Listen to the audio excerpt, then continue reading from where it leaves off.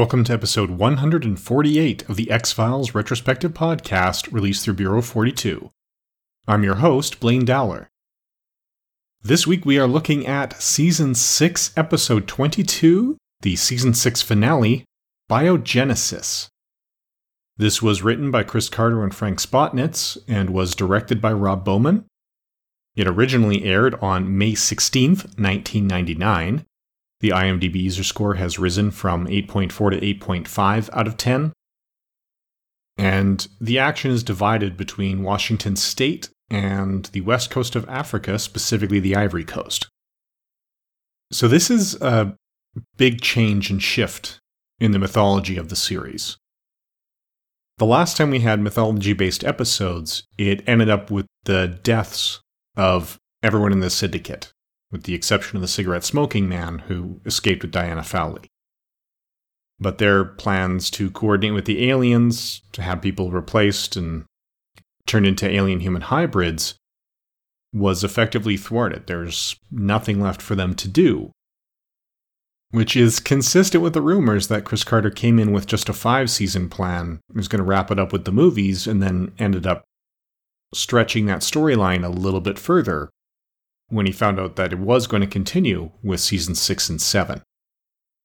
So he needed to find a new direction and a new element to bring into the mythology. And that's what we get here. We get some scientists who are criticized for supporting the idea of panspermia. But there's a little bit of conflation here. Panspermia is generally regarded as a well-respected and often viable scientific hypothesis. Now, Scully refers to it as a theory in this episode. Scully wouldn't have made that mistake. That's a case of the writers coming in without a strong scientific background. Panspermia is a hypothesis. It doesn't get upgraded from hypothesis to theory until it gets tested. And to be fair to the writers, I say it's their unfamiliarity.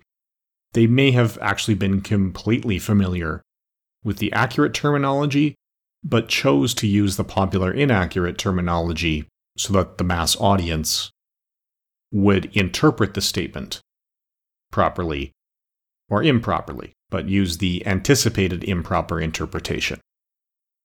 That is a definite possibility as well.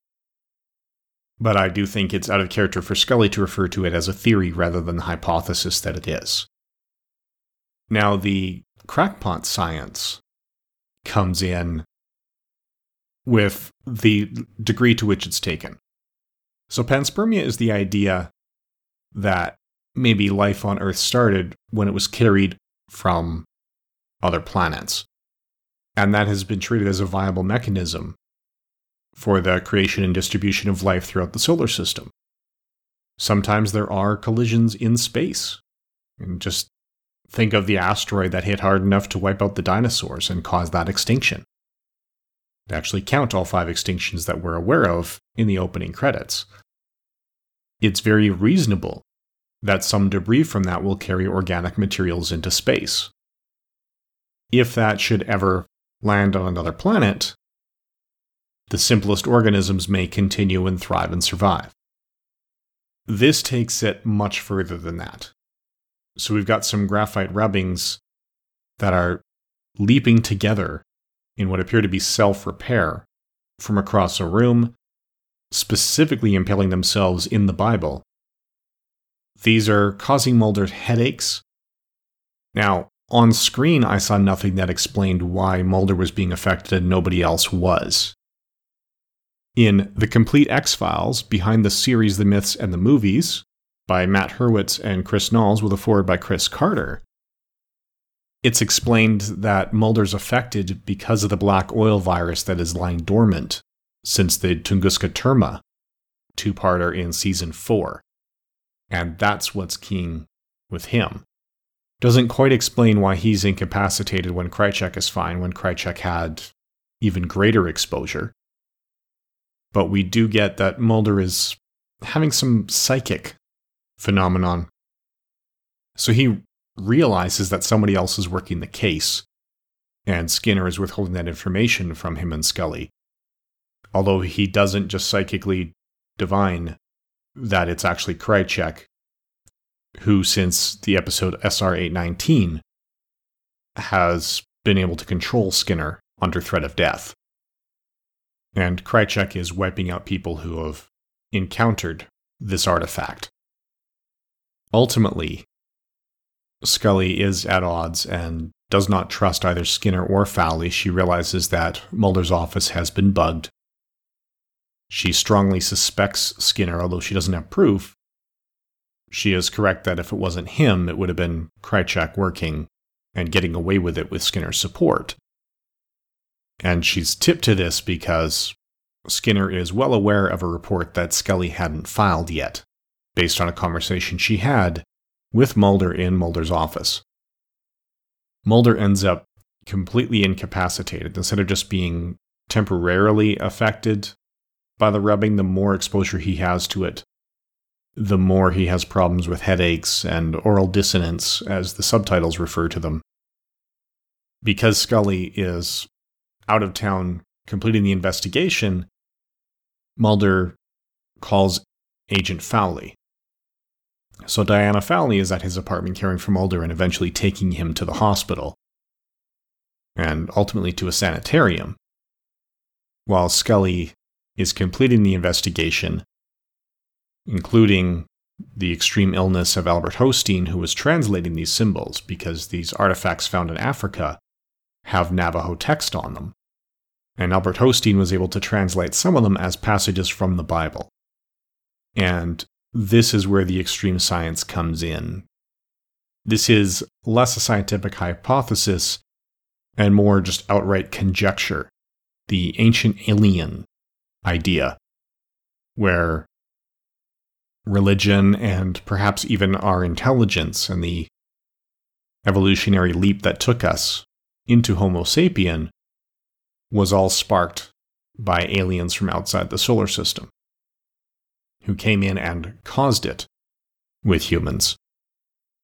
I mean, it worked well enough in 2001: A Space Odyssey in those Odyssey series to have an alien race that provided the monoliths that produced the tipping point. But what works well in science fiction doesn't work that well in science fact. This is a conjecture based on zero evidence. It's taking a lack of evidence as proof that there's something missing, and then wildly conjecturing where that missing idea came from. So while panspermia is acknowledged as a means of life spreading throughout the universe, it's not proven that that's how life came to Earth, nor is it anywhere close to proven or even terribly respected to say that intelligent life was a product of alien meddling on the planet. This was also apparently something of a challenge for David Duchovny to film. As we know, he was married to Téa Leoni at this time, and his first child was born 2 days after filming Wrapped, so he was rather preoccupied while this was being filmed. We've got 3 notable guest stars in this episode. Murray Rubenstein plays Dr. Stephen Sandoz. He was the intended collaborator in America when the African scientist comes across. He's got a few credits to his name, mostly TV guest appearances, starting with Law & Order in 1990, and then a lot of one-time appearances in a lot of these shows, 3 episodes of LA Firefighters. This is his only episode of The X-Files. He was in 9 episodes of American Dreams, best known for Nowhere Man, Jag, 18 Fingers of Death, and this one. Now, Michael Chinyamurindi, I hope I pronounced that correctly, plays Dr. Solomon McMullen. This is his only X-Files appearance. He was the scientist that came over from Africa. He's also known for Congo, Skyscraper, George of the Jungle, Profiler, Bold and Beautiful, Young and the Restless, and a number of other appearances over the years. He's also appeared in Final Fantasy XII as Gareth Greatchief. And probably the most recognizable guest star is Michael Ensign. He plays Dr. Barnes in this and the next episode of The X-Files. To me, he'll always be known as the hotel manager from Ghostbusters, who calls them in when they originally capture Slimer. But this is a guy who's also been in Titanic, Star Trek Voyager, Two Guys, a Girl, and a Pizza Place, Not Another Teen Movie, Enterprise, Monk, Boston Legal, CSI, War Games. He's got 174 credits to his name, some of which are still coming out here in 2018, so he is still active. There's actually a couple of very good interviews with him in Phoenix Foundation, a MacGyver podcast. The podcast itself is going through episode by episode of MacGyver, and they were able to interview Michael Ensign about his 2 guest appearances on that series. So they divided that interview into 2 pieces, so you can hear his relevant talk about those in each piece. So all in all, this is an interesting episode pushing the myth arc in new directions. It's less pulse pounding and breakneck than previous season finales, but it's really a slow build that works very effectively, I find. So that's about all we have to say about Biogenesis. Join us again next week for the Season 6 overview and wrap-up episode.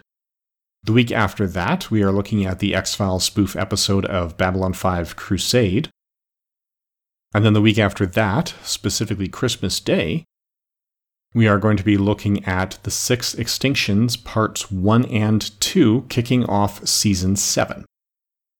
So it's going to be a pretty full December for the X-Files Retrospective Podcast. Thank you for listening.